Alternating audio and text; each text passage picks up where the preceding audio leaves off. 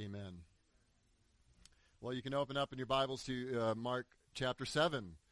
And we are continuing to work through this book, this gospel, the shortest of the gospels. And though the gospel itself is a short gospel, it's the shortest of the four, we're moving through it kind of slowly. And we're trying to get as much out of it as we can and learn from the Lord Jesus Christ as we study verse by verse, section by section, what he does, what he's doing with his disciples, what he's doing with the crowd. So follow along.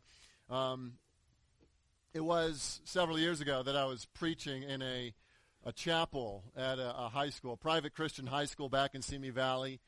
And knowing that I was talking to a bunch of students, that I wanted to get their attention, it wasn't a given that I would have their attention. I needed to get their attention. I wanted to start off by doing something that maybe would shock them a little bit. I wanted to say something that would grab their minds, that would encourage them to then follow along and listen and all that. And so I was thinking through what I was intending to teach and an introduction for it. And I got up there and I prayed to open up the chapel message, and I said this. I said, I hope none of you ends up like Steve Jobs. And it was about 2013, I think, when I said this. It would have been a year and a half since Steve Jobs had died. Some of you know who Steve Jobs is. A billionaire, creator of the iPhone, all the Apple products, very popular figure. I said, I hope no one here ends up like Steve Jobs. There was a silence in the room. I could tell they were offended. These kids were, every single one of these kids had an iPhone in their pocket. I was knocking over an idol that they worshipped. And I said, I hope you don't end up like them. And someone talked back to me. I mean, that doesn't normally happen in a sermon. Someone said something back. I couldn't really make it out why or something like that. They were a little bit offended that I would say something that I didn't want them to end up like Steve Jobs. But they were listening. So I went on. And I told them, could you imagine pouring your life into something, becoming rich beyond your wildest imagination, becoming well-loved and popular, becoming something of an icon for a whole generation of people, gaining incredible amounts of power and influence, and then, as you lay dying, the crushing reality sets in that everything you have invested in will not be taken with you into the next life. That the empire you've built will crumble like sand before an ocean wave that tumbles over it and makes it nothing. Could you imagine that nothing that you've done, nothing you've created, all the work you've done, though everyone loves you, as soon as you take that last breath and enter into the next life, it's all irrelevant. That the riches you've accumulated and the popularity you've gained, well, you can't take it with you. And imagine even worse, that you come to realize as you wake up into eternity that the life you've lived was not in alignment with the purpose that God gave you, and that you find yourself to have been made an enemy of God because of your own life choices and your own sin, and you hadn't done anything to be reconciled to God. Could you imagine that? Working so hard to accomplish something in your life, only to at the very end realize it's all vanity. It was all empty. It was all meaningless. I think this happens far more often than we realize. That there are people who are working hard. They are doing all they can to create a good life. And their efforts, the works of their hands and the efforts of their whole life's work being put forward in something, when God looks at it and evaluates it, he sees emptiness. Could you imagine that? Could you imagine even investing in a religion? and doing something that you think pleases God. You do a lot of hard work thinking God is pleased by all these things that I'm doing, all the effort that I'm putting forth, all the discipline that I have. God is pleased. And then only to find out that God saw it all and was not pleased by it, but he saw it as empty, meaningless, of no value at all.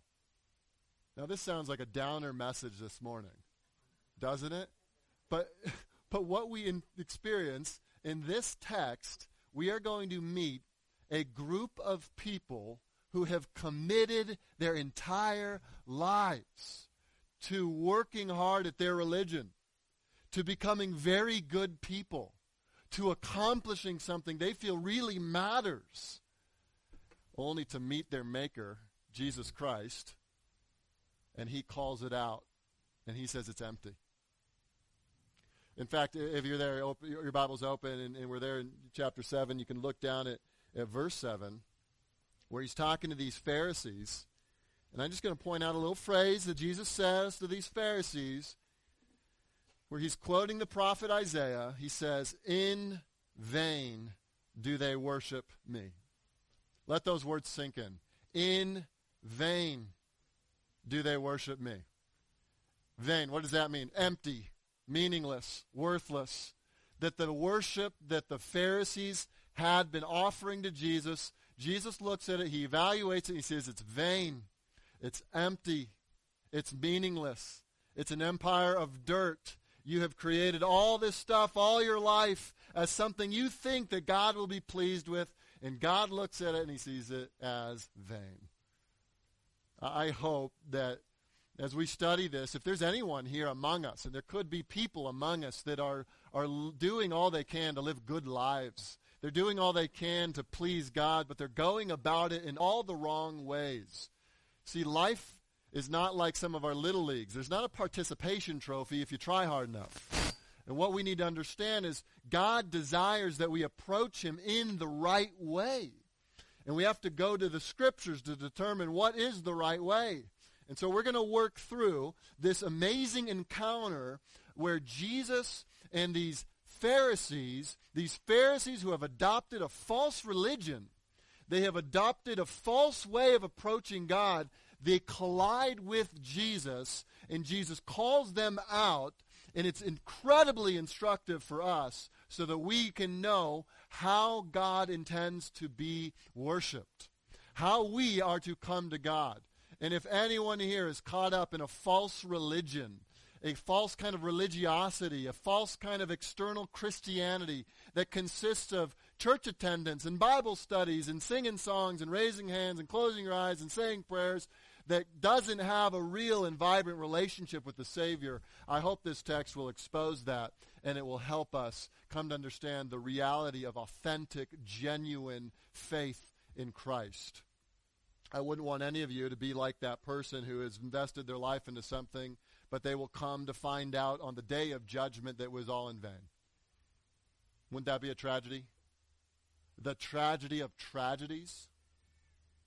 And if there's anyone like that, I hope this ministers to you and helps you understand true worship of the living God. I want to point out before we actually dive into the text that we actually all tend to drift toward religion and not a relationship with God. We tend to drift toward externals, things we can see, feel, touch, as evidences that we are right with God. And so this is relevant for all of us because we are all always in danger of making our relationship more of a rigid formalism rather than an internal issue of the heart. Let's look at the text. We're kind of going to work through it as we go through verse by verse. We're going to look at it, and I'll give you 3 headings for the sermon this morning. First, we're going to see the religious and how they're described. Second, we're going to see how Jesus denounces the religious. And then we're going to describe the redeemed. So what are the redeemed like? What do they look like? And as we look at these things, it might be that we find ourselves in the text. Let's describe the religious. Let's look at verse 1 of chapter 7. Chapter 7, verse 1. Now when the Pharisees gathered to him with some of the scribes who had come from Jerusalem, they saw that some of the disciples ate with hands that were defiled, and that is unwashed. Let's pause there for a second. Let's describe what's going on. Pharisees are coming to Jesus. It says there are some scribes with them. Let's determine who these people are so you guys know what's going on here. Okay? Pharisees. Pharisees, you've heard about them before. If you've ever been in church, you know what a Pharisee is. A Pharisee, it comes up again and again in the Gospels. These are the people who were kind of the religious elite of the time. The Pharisees, we understand them to basically be synonymous with hypocrites, but that's not how they would have been understood in the day that Jesus was interacting with them. Pharisees were actually honored. Pharisees were looked up to. These were the educated ones. These were the ones who were kind of the doorkeepers of the law.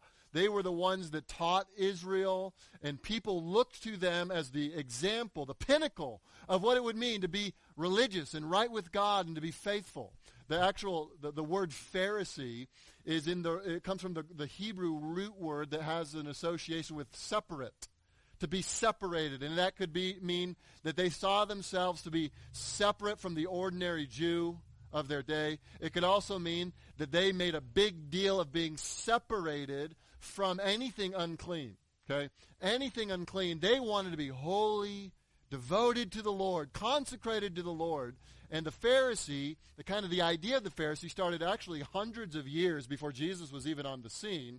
By the time that Jesus appears on the scene, this pursuit of holiness really had begun to consist of laws upon laws upon laws upon laws. The scribes, who are kind of an overlapping group as part of the Pharisees, were those people who kind of saw themselves as the right interpreters of the Torah, first 5 books of the Bible. The scribes were responsible for understanding, interpreting the Torah, and then passing it on from generation to generation.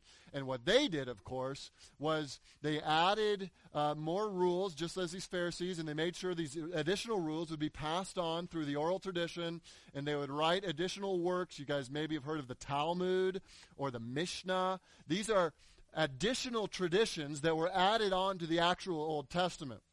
So here's what you got. You got Old Testament Jews that are trying to be faithful to the Scriptures. And so they add rules to the Scriptures to make sure they're following the rules. And then they would add more rules to make sure they can keep those rules. Here's an example. Imagine, there's a rule you shouldn't eat from the tree. Let's go back to the garden. What would a Pharisee do? Well, a Pharisee would say, all right, if I'm not supposed to eat from the tree, I want to be extra careful. I'm going to build a gate around the tree. An extra rule. We're not going to pass the gate. But, I might be tempted to go through the gate, so I'm going to build a moat around that gate as well. And, I don't really want to even be tempted to look at that moat, so I'm going to make sure I never buy any swim trunks. There's things like that they would do rule upon rule upon rule upon rule, and then, and here's where it gets really bad, is they would hold up this standard that they've created to everyone else as this is the way you become righteous. You avoid the swimsuit section. You avoid anything that might tempt you to cross the moat, that might tempt you to get into the gate, that might get you to look at the tree. Do you see what I mean? Rule upon rule, line upon line. You're adding tradition upon tradition. The Pharisees and the scribes were all about making sure that they were extra holy. And they did that by adding rules. What ends up happening is, of course, that adding extra rules to your life doesn't actually change your heart, and it actually inflates your pride because you become more focused on man-made rules than on God's rules. You start focusing more on what you can do rather than what God has done, and that's exactly what had happened with these scribes and these Pharisees. And it says that they were gathered to him, some of the scribes who had come from Jerusalem. A little geography. Jerusalem's about 90 miles south of where Jesus has been ministering. 90 miles. Okay? Jesus has been up kind of the north part of the Sea of Galilee. He has become so popular that the scribes and the Pharisees in Jerusalem, 90 miles south, Jerusalem's kind of the head place for all the Jewish life, and all the Pharisees and all the scribes, the big ones at least, would be coming from Jerusalem, and they hear Jesus up north, he's doing something crazy here. He's gotten all these crowds, and remember, if we go back, he just fed the 5,000, which is actually maybe 15, 20,000 if you include women and children. He's doing these amazing works. His popularity's spreading, And now the scribes and the Pharisees go, uh-oh, this guy's going to upset our system if he keeps getting popular because he doesn't teach what we teach. He doesn't do what we do. And so they think, all right, we got to come deal with this guy. They had actually come in chapter 3, verse 22, if you remember, months ago, that the Pharisees had come out from Jerusalem, and they, at that point, accused him of, remember, being demon-possessed.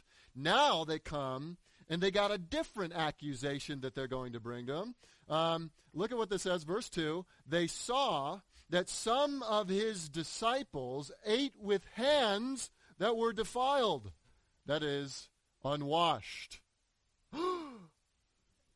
They weren't washing their hands. Now, I understand in our day and age right now, someone traveling 90 miles to make sure you're washing your hands. But this actually wasn't a hygiene thing. This wasn't a hygiene issue. This was a religious issue. Because what the Jews and the Pharisees had taught, you see this, look at verse 3, it says, for the Pharisees and all the Jews do not eat unless they wash their hands properly.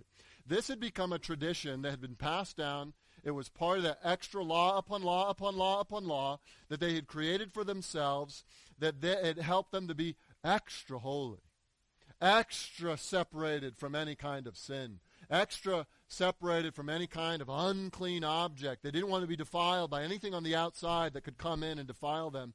And so they did this ceremonial washing. Every time that they ate, they would wash their hands properly according to this system. It says holding to the tradition of the elders. So a tradition of these elders had been passed down from generation to generation for hundreds of years. And now this is what is expected. It even says there in the text, all the Jews did this. So the disciples and Jesus, by not doing it, were being nonconformist. They were saying, we're not going to do this. I know everyone else does this. We're not going to do this. We're not going to wash our hands. We're not going to follow the tradition of the elders. Verse 4, when they come from the marketplace, they do not eat unless they wash. That word wash is the same Greek word for baptize. It has the idea of immersion. They're saying if you go out into the marketplace and you're picking up some different foods that you're going to bring home and you're going to use to cook for your next meal, you might actually accidentally brush against someone who's unclean. Or you might grab some food that has been handled by someone who has not washed properly. And so when you get home, you got to do this full immersive bath. You got to take a shower. You got to get in the bathtub, something. You got to immerse. You got to wash. And so it was another layer. And this just goes to show, verse 4, this is kind of what Mark is making as his point. There are many other traditions that they observe, such as the washing of cups and pots and copper vessels and dining couches. I mean, they washed their couch, guys. They washed their couch. My couch needs a washing. I don't even know where to begin to wash my couch.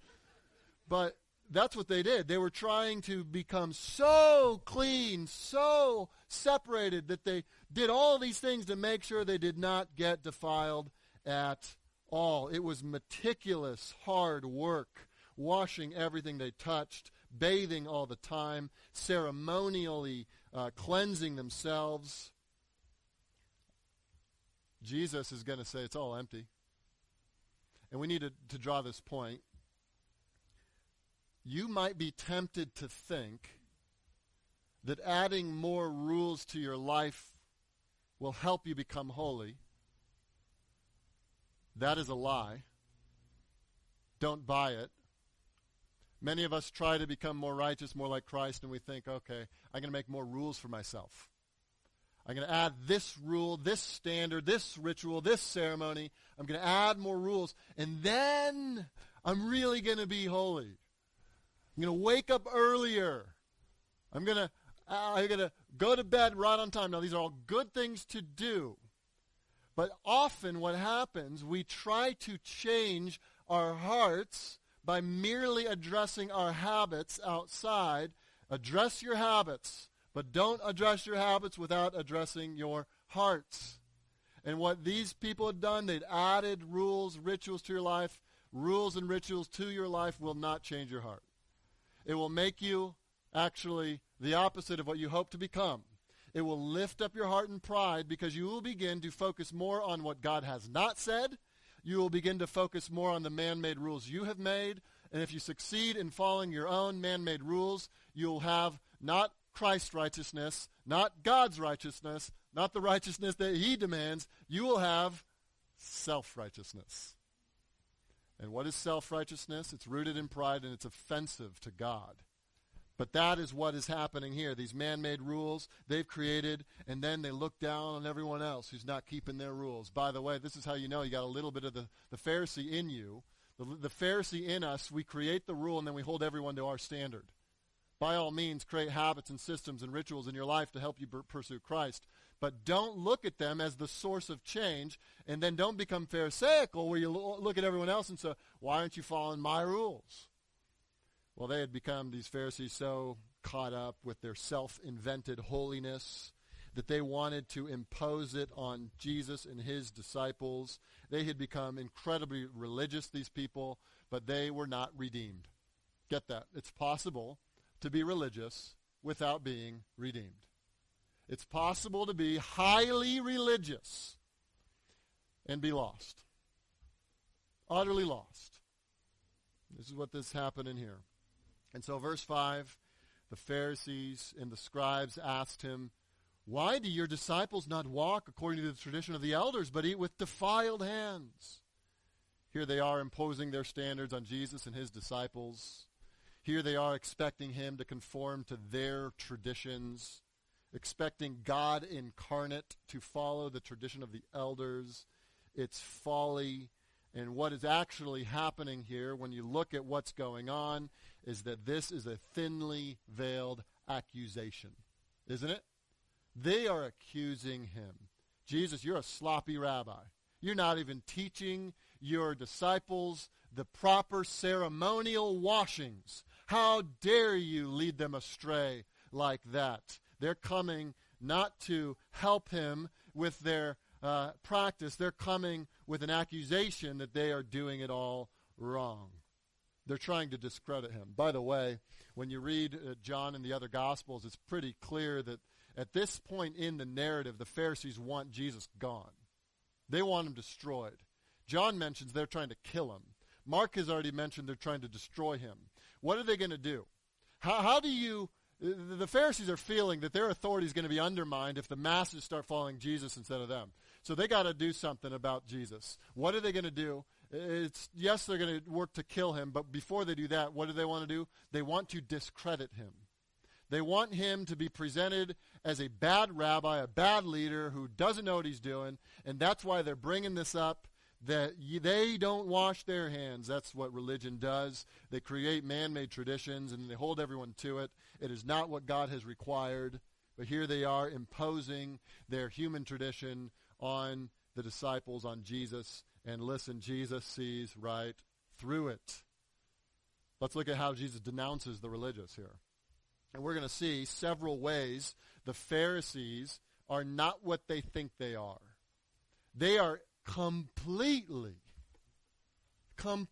self-deceived. Just listen to this. The capacity for us to deceive ourselves is so high, we almost can't even imagine. That our capacity for self-deception is almost boundless. That we hate to look in the mirror. We hate to evaluate our hearts. When you get down to the nitty-gritty and you really start to ask what's deep down in here, it is sometimes so disturbing that we just don't want to look. And so we deceive ourselves. But here Jesus is going to just pierce their hearts and pull out their heart and cause them, hey, look at who you are. This is perfect love doing this. It takes some hard words from Jesus to help them see who they are. What does he say? Verse 6, and he said to them, well did Isaiah prophesy of you hypocrites. Pause right there. He quotes the Old Testament passage where Isaiah is speaking to hard-hearted Israel. And Israel, he's going to quote Isaiah, this famous passage from Isaiah. But before he does, I want just to point out what he called these guys. You see that? Hypocrites. Isaiah was right to say this about you, that you are a hypocrite. Jesus, perfect love and wisdom, speaking to the Pharisees, says, here's what you need to hear. you are a hypocrite. Here's the first thing that Jesus does as he's denouncing. We're going to see several. You could jot these down if you're taking notes. First, theirs is a hypocritical religion. Religion that makes rules upon rules, creates traditions above God's. They're first hypocritical. That's what it means to be a Pharisee, is to engage in hypocrisy. The word hypocrite literally means someone who is a play actor. In fact, the way the word was initially used wasn't negative at all. It referred to someone who literally was an actor in a play, and the hypocrite in the play would be wearing a mask, and he would play, or she would play, one part with the mask, and then the play would go on. In part two, he or she would play a separate part with a different mask. They would be literally play acting different parts. And the word eventually came to mean, to refer to the kind of person who is putting on masks wherever they are. Okay, so you're at church, you got your church mask. You're at home, you got your home mask. You're with your family, you got your family mask. Okay, and in every different scenario you're in, you put on a different mask so as to blend in, or so as to impress those around you. These people were hypocrites. It was all an act. Think back of all the things they were doing, all the washings, the washings of their hands, the bathing of their bodies, the washings of the cups and the couches. You know what it was? Jesus saw right through it. He sees right through, and he goes, this is all an act.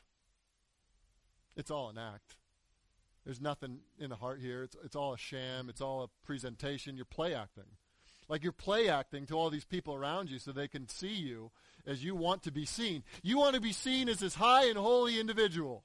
And so you do all these things. It's a hypocrite. That's what you are, Jesus says. We have to ask the question as we think about how these things apply to our own lives. Would there be any hypocrites here this morning? Would there be any of us here this morning that are play acting the Christian? You're not Christian in private. You're not Christian in the things you watch or the things you listen to, the words you say to others, the way you treat others, the way you treat those in your family. But you're here at church and you sing songs. Friends, it is possible for us to turn into hypocrites. None of us is immune to the temptation to present to certain people what we want them to see while privately living an entirely different life. It's possible to come to church and the scriptures are read, but you don't hear them as the words of God. You hear them as the reading from an old book. The songs are sung. The truths don't really resonate with you.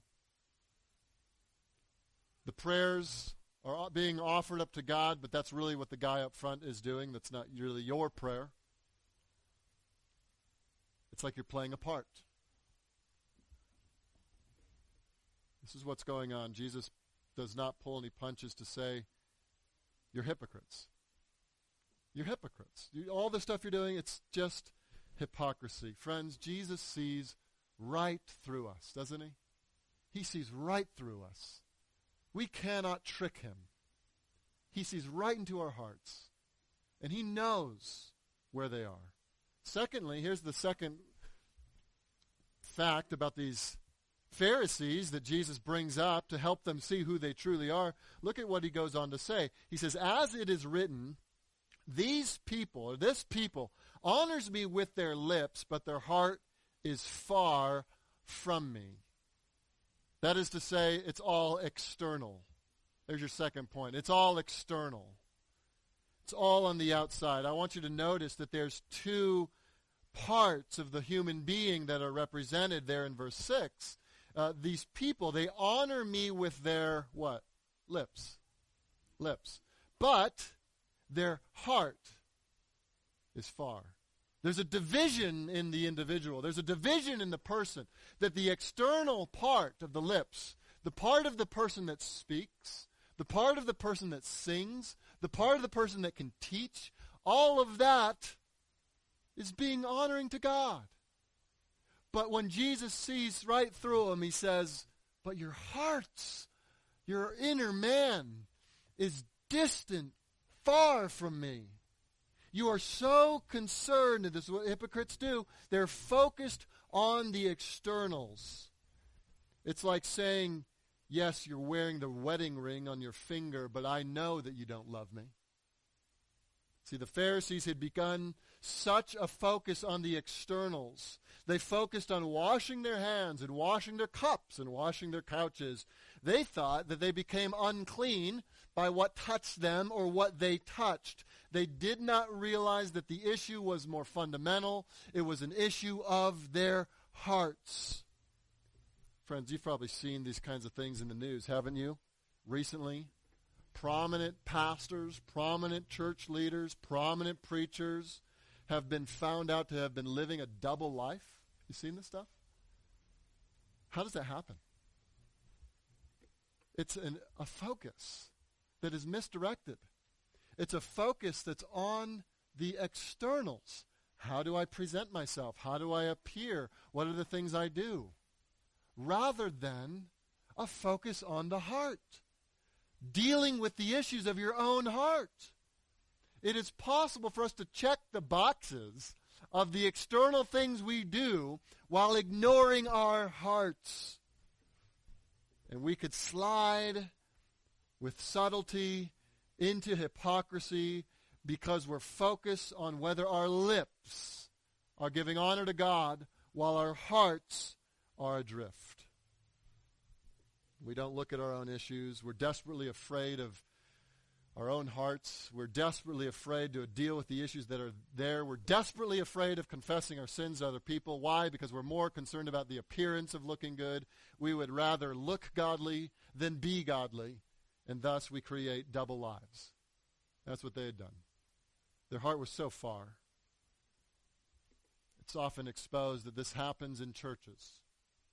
And let me just throw the question out to all of us to consider. Are you living a double life? Would anyone know you enough to tell you if you're living a double life? If no one knows you, it's very easy to live a double life.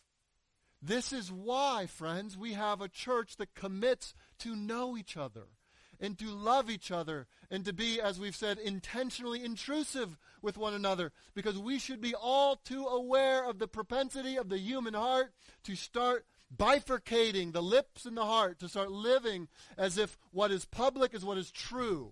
But it's not always the case. We should be aware that our hearts can drift. Invite people in as a way to battle against hypocrisy. So they were so focused on the externals, they wouldn't take their heart to task. They wouldn't face their hearts. And again, Jesus was not fooled in the slightest. Third is what Jesus says about their lives. Third, it's empty. And this is where we began. Verse 7, in vain do they worship me. In emptiness, they worship me. In futility, it's meaningless. There's no life in it. You're offering up to Jesus a dead corpse. It's a worthless sham. It's barren. It's offensive. It's not like this worship needs a few tweaks. Jesus says it's vain. It's empty. There is nothing in this that's good. But everyone is impressed by it. You see that? The Pharisees were beloved by the people that saw them live out their lives in the first century. They were the honored ones. They got the pats on the back, and everyone approved of the Pharisees and not Jesus. He saw right through it. He says, this is all empty. Everyone else might be applauding you. Everyone else might be cheering you on. And God does not approve. This is why this is such a dangerous form. I think the sin of legalism, externalism, formalism is so dangerous because people will applaud you as you plunge into it. People will think that you're holy as you become more legalistic. And they will clap with you and for you, celebrating how committed you are. But it is possible to be committed in only external ways, and in the end, God says it is vain.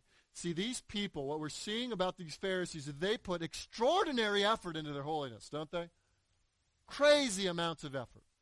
Constantly washing, constantly looking back at their traditions to see if they're doing it right. Meticulous attention being paid to details. Effort is there. The effort is there. And they're building an empire of dirt, a sandcastle on the beach about to be destroyed by a tsunami. It is not in any way acceptable to God. It's vain. This is actually the way that he puts it here. God says, in vain do they worship me. This is actually probably the more tame indictment on their worship. There are other places in Scripture where Jesus is a lot more direct and seemingly harsh, but he needs to be very blunt about the issue that is being faced. In the Old Testament, God outrightly faces the hypocrisy of his people by calling it out. Listen to Amos 5, starting in verse 21. You don't need to turn there. Just listen to what God says about the false worship of Israel. He says this, I despise your feasts. These are the words of God speaking to the people of Israel as they tried to worship God in their feasts.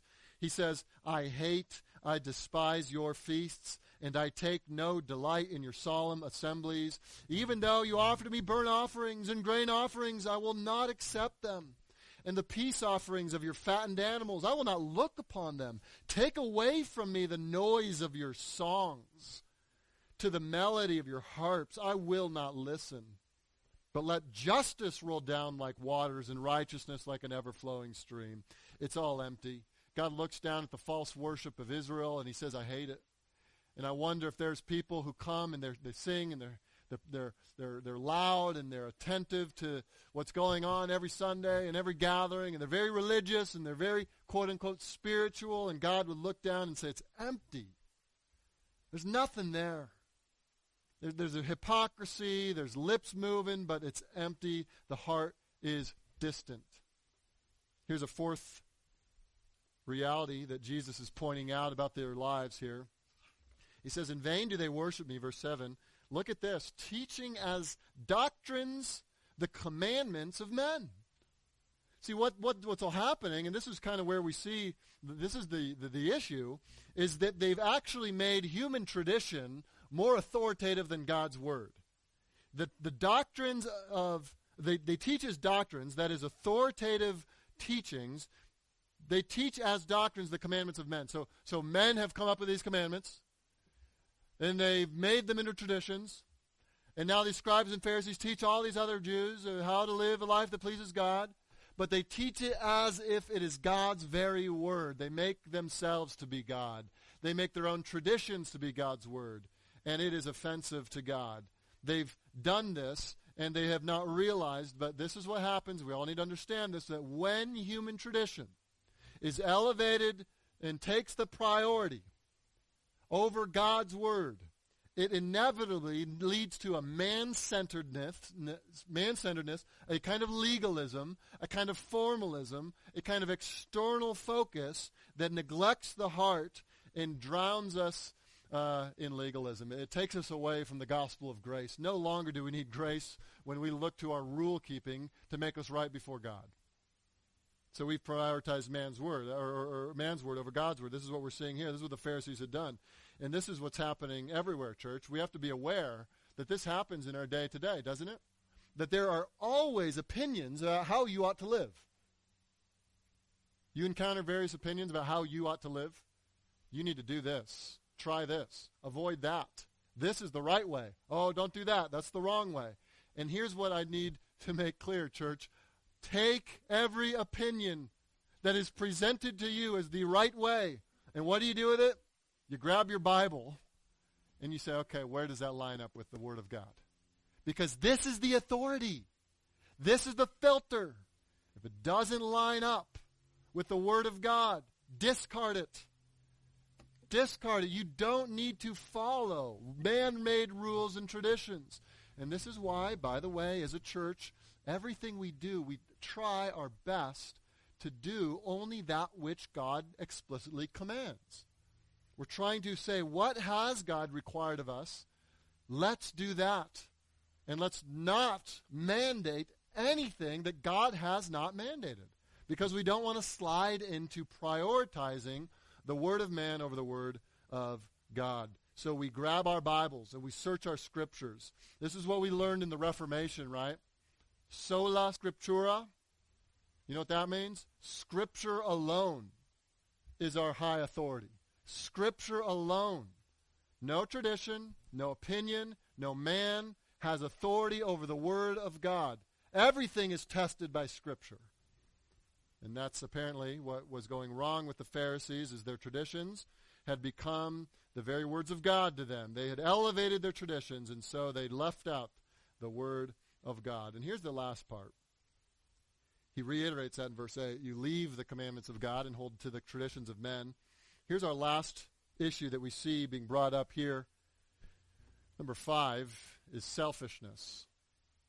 Look what Jesus says. This one would be a little bit confusing to us if we're unsure of what Jesus is saying. I'll try to explain it so you understand what's going on. It says, verse 9, he said to them, you have a fine way of rejecting the commandment of God in order to establish your tradition. That's what they've been doing. God's command says this. Okay, sure, but look at our tradition. It says this. We need to establish that. And look at what he says. He says, for Moses said, honor your father and your mother. And whoever reviles father or mother must surely die. Jesus, unlike the Pharisees, is quoting Scripture. You see that? He is quoting Moses. This would be from Exodus 20, verse 12. This would be from Deuteronomy 5:16. He's saying, this is what God has said.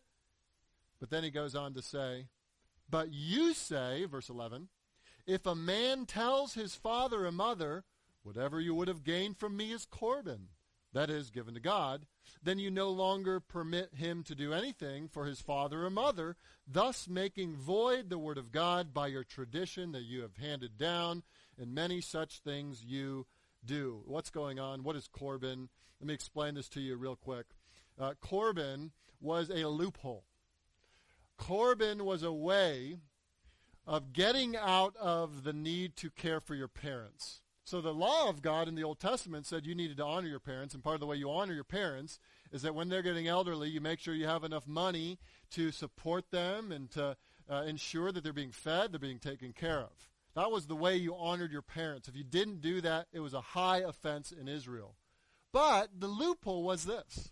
They created this tradition that if you went to your savings account and you looked at your saving account and you went, I pronounce my savings account to be Corban. What that meant was, this is devoted to God. This is a gift of God. All my savings are devoted to be given to God. Here's what it meant. It meant you could actually keep it for yourself, and that you weren't allowed to, by rabbinic tradition, to give it to anybody, even your needy parents. It was, this tradition enabled them to have a loophole where they can look holy. It's Corban, this is all for God, but enabled them to keep the money for themselves. It enabled them to deny basic care for their parents. How insidious and disgusting and wicked is this sin? Oh, I am all about worshiping God, and I want all my money to be Corban, given to God. It's all for Him. And people would go, oh, wow, you must be very spiritual. All your money, Corban, given to God. And yet their poor parents would be hungry, without a place to sleep their heads. They'd be dying, and their sons and daughters, according to this Pharisaic tradition, would say, oh, I'm sorry, Mom. I'm sorry, Dad. It's all the Lord's. You know, if I could, I'd give you some. But I can't. And there they would suffer. And Jesus calls it out.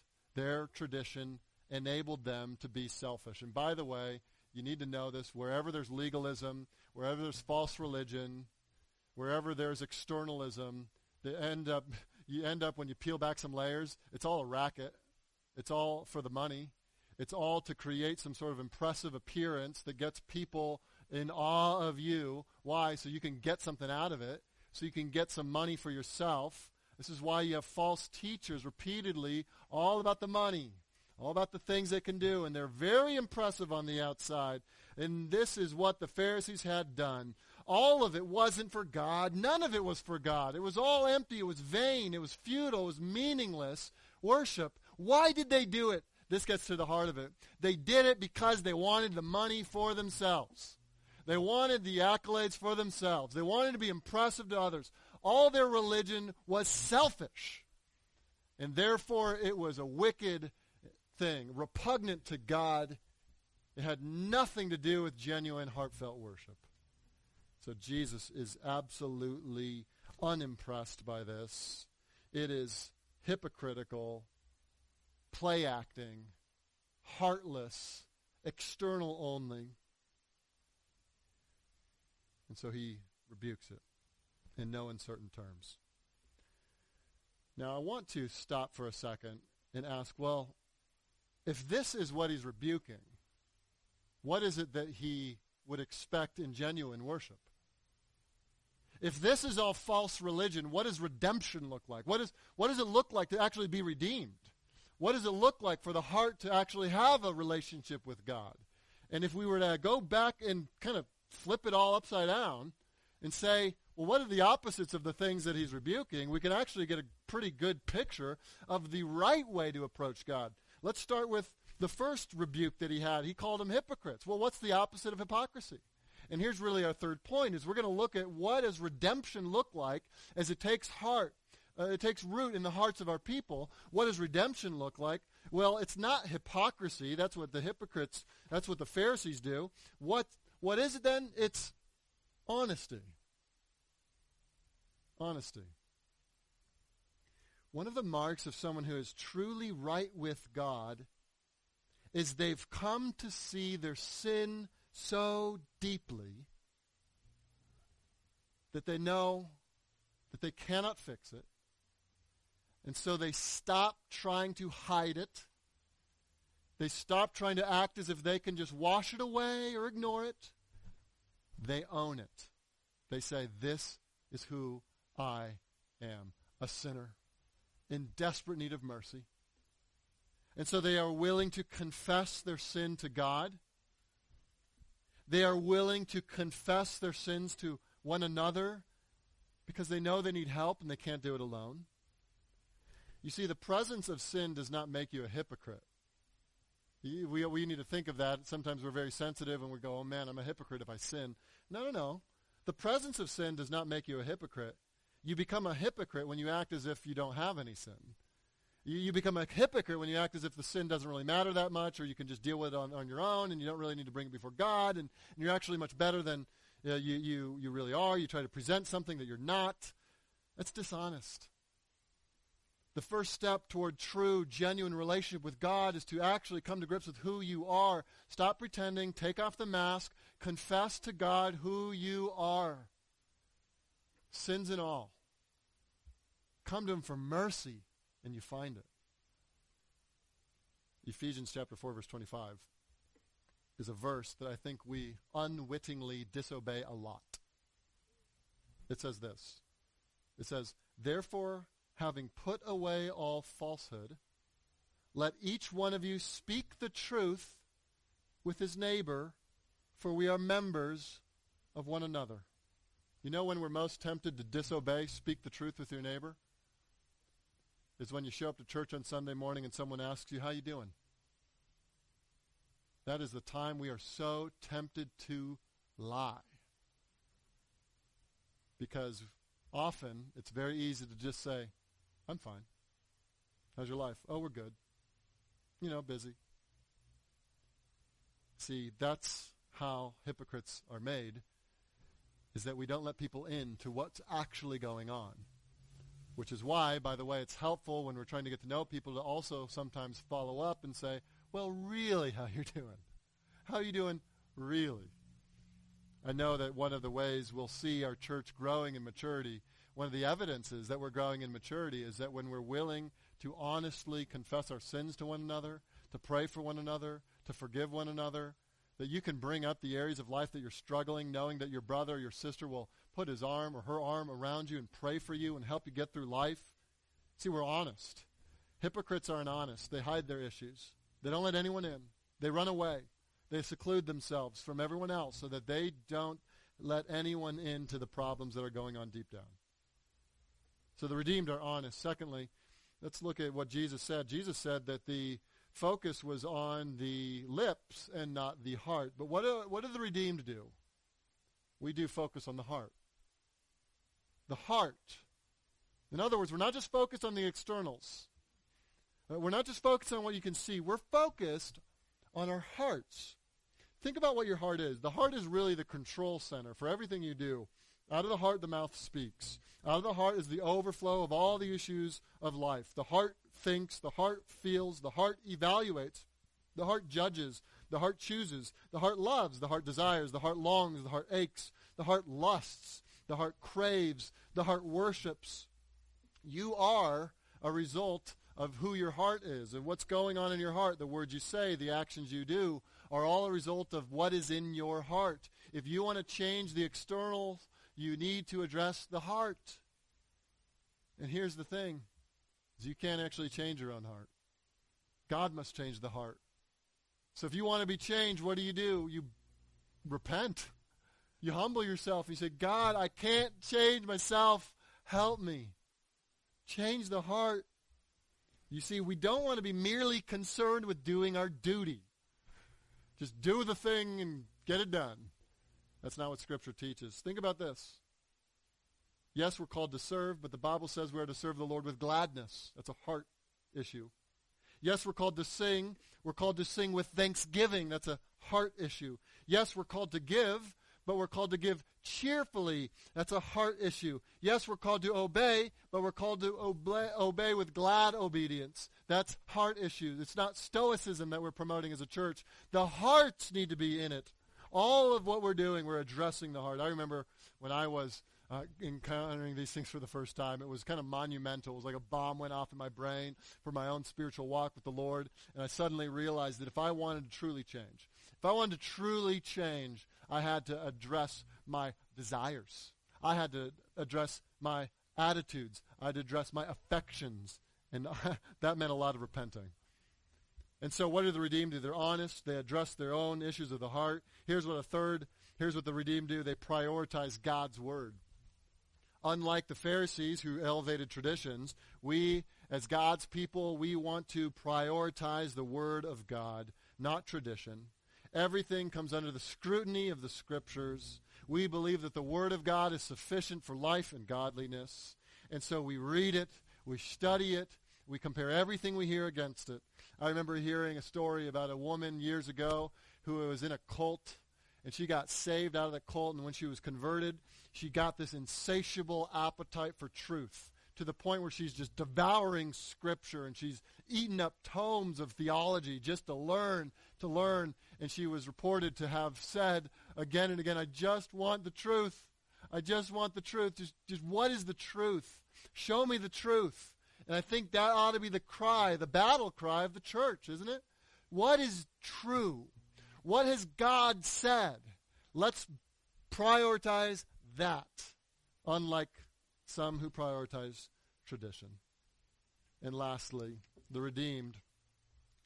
Unlike the Pharisees who used their religion to be selfish, when we follow Christ, we will not be selfish, we will be sacrificial. Lay our lives down for the sake of others. We're not in this for ourselves. We're not trying to make a name for ourselves. We're not trying to impress others. We're not trying to build an empire for ourselves. We are laying our lives down at the foot of the cross, and we're saying, Lord, use my life. I want to give all I can, give of my time, give of my treasure, give of my talent for the sake of others, give till it hurts. I want to lay down my life for Christ. No religious person will do that. A religious person will go to church. A religious person can sing. A religious person can go through all the motions, but only those who are redeemed are the people who say it's all for Christ. That's what my heart is what I want. See, here's what it comes down to. The Pharisees were religious, but they were not redeemed. They believed that there were essentially two people in the world, two kinds of people, good and bad. And they saw themselves as the good guys. But the gospel doesn't teach that there are only two kinds of people in the world, good and bad. It does affirm there are two types of people in the world, But the two types of people in the world are these. There are those who are bad, and there are those who are bad and repent. There are evil people, and there are repentant evil people. There are those who are wicked and those who are wicked who repent. In other words, here's what it comes down to, is we understand who we are before a holy God. We understand that we can do nothing. We understand that we have offended God. And we do not try to build our lives upon the religion of Christianity, the externals of Christianity, or the religion of any kind of system. We don't do that because that'll puff us up with pride. We can't make ourselves good. We can't do enough to earn it. We say we are in need of mercy. And if I don't have mercy, I have no hope. Because I'm a wretched sinner before a holy God, and we bow before him. We say, God, be merciful to me, a sinner. And we cry out to him for grace and listen, God, who is abundant in mercy, who's great in compassion, who loves to show his love to those who don't deserve it, he will abundantly pardon. And so we don't add religion to our lives. We don't add the rituals and routines thinking that will make us holy. It will only puff us up. Instead, we get on our knees in humility. We say, Lord, save. It must be you. And we believe that Jesus, he came, he lived the life that I couldn't live. He died the death that I deserved. He rose from the dead, conquering sin and Satan and death and hell. He's alive right now. He extends his perfect gift of salvation to you. Should you repent and cry to mercy, it's yours. You'll get the mercy. He'll give you his righteousness as if you lived it.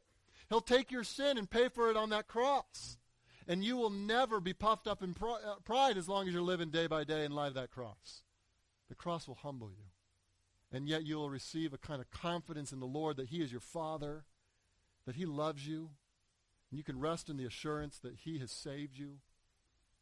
But the more you rest on the works you've done, you will have no assurance because they will never be enough. So let's flee from false religion. Let's flee it from all the extra add-ons that actually only take away from the gospel truth. And let's ask ourselves, what has God said? Let's embrace the gospel by faith. Trust in him and him alone. And walk in wholehearted, non-hypocritical devotion to him. Let's pray. So, Lord, I pray that none of us here would devote ourselves to a purpose, to a goal that ends up being vain and empty and worthless in the end. Whether it's a religious efforts to make ourselves presentable to you, or whether it's worldly pursuits that we think give our lives meaning, I pray that we would repent. I pray that we would repent.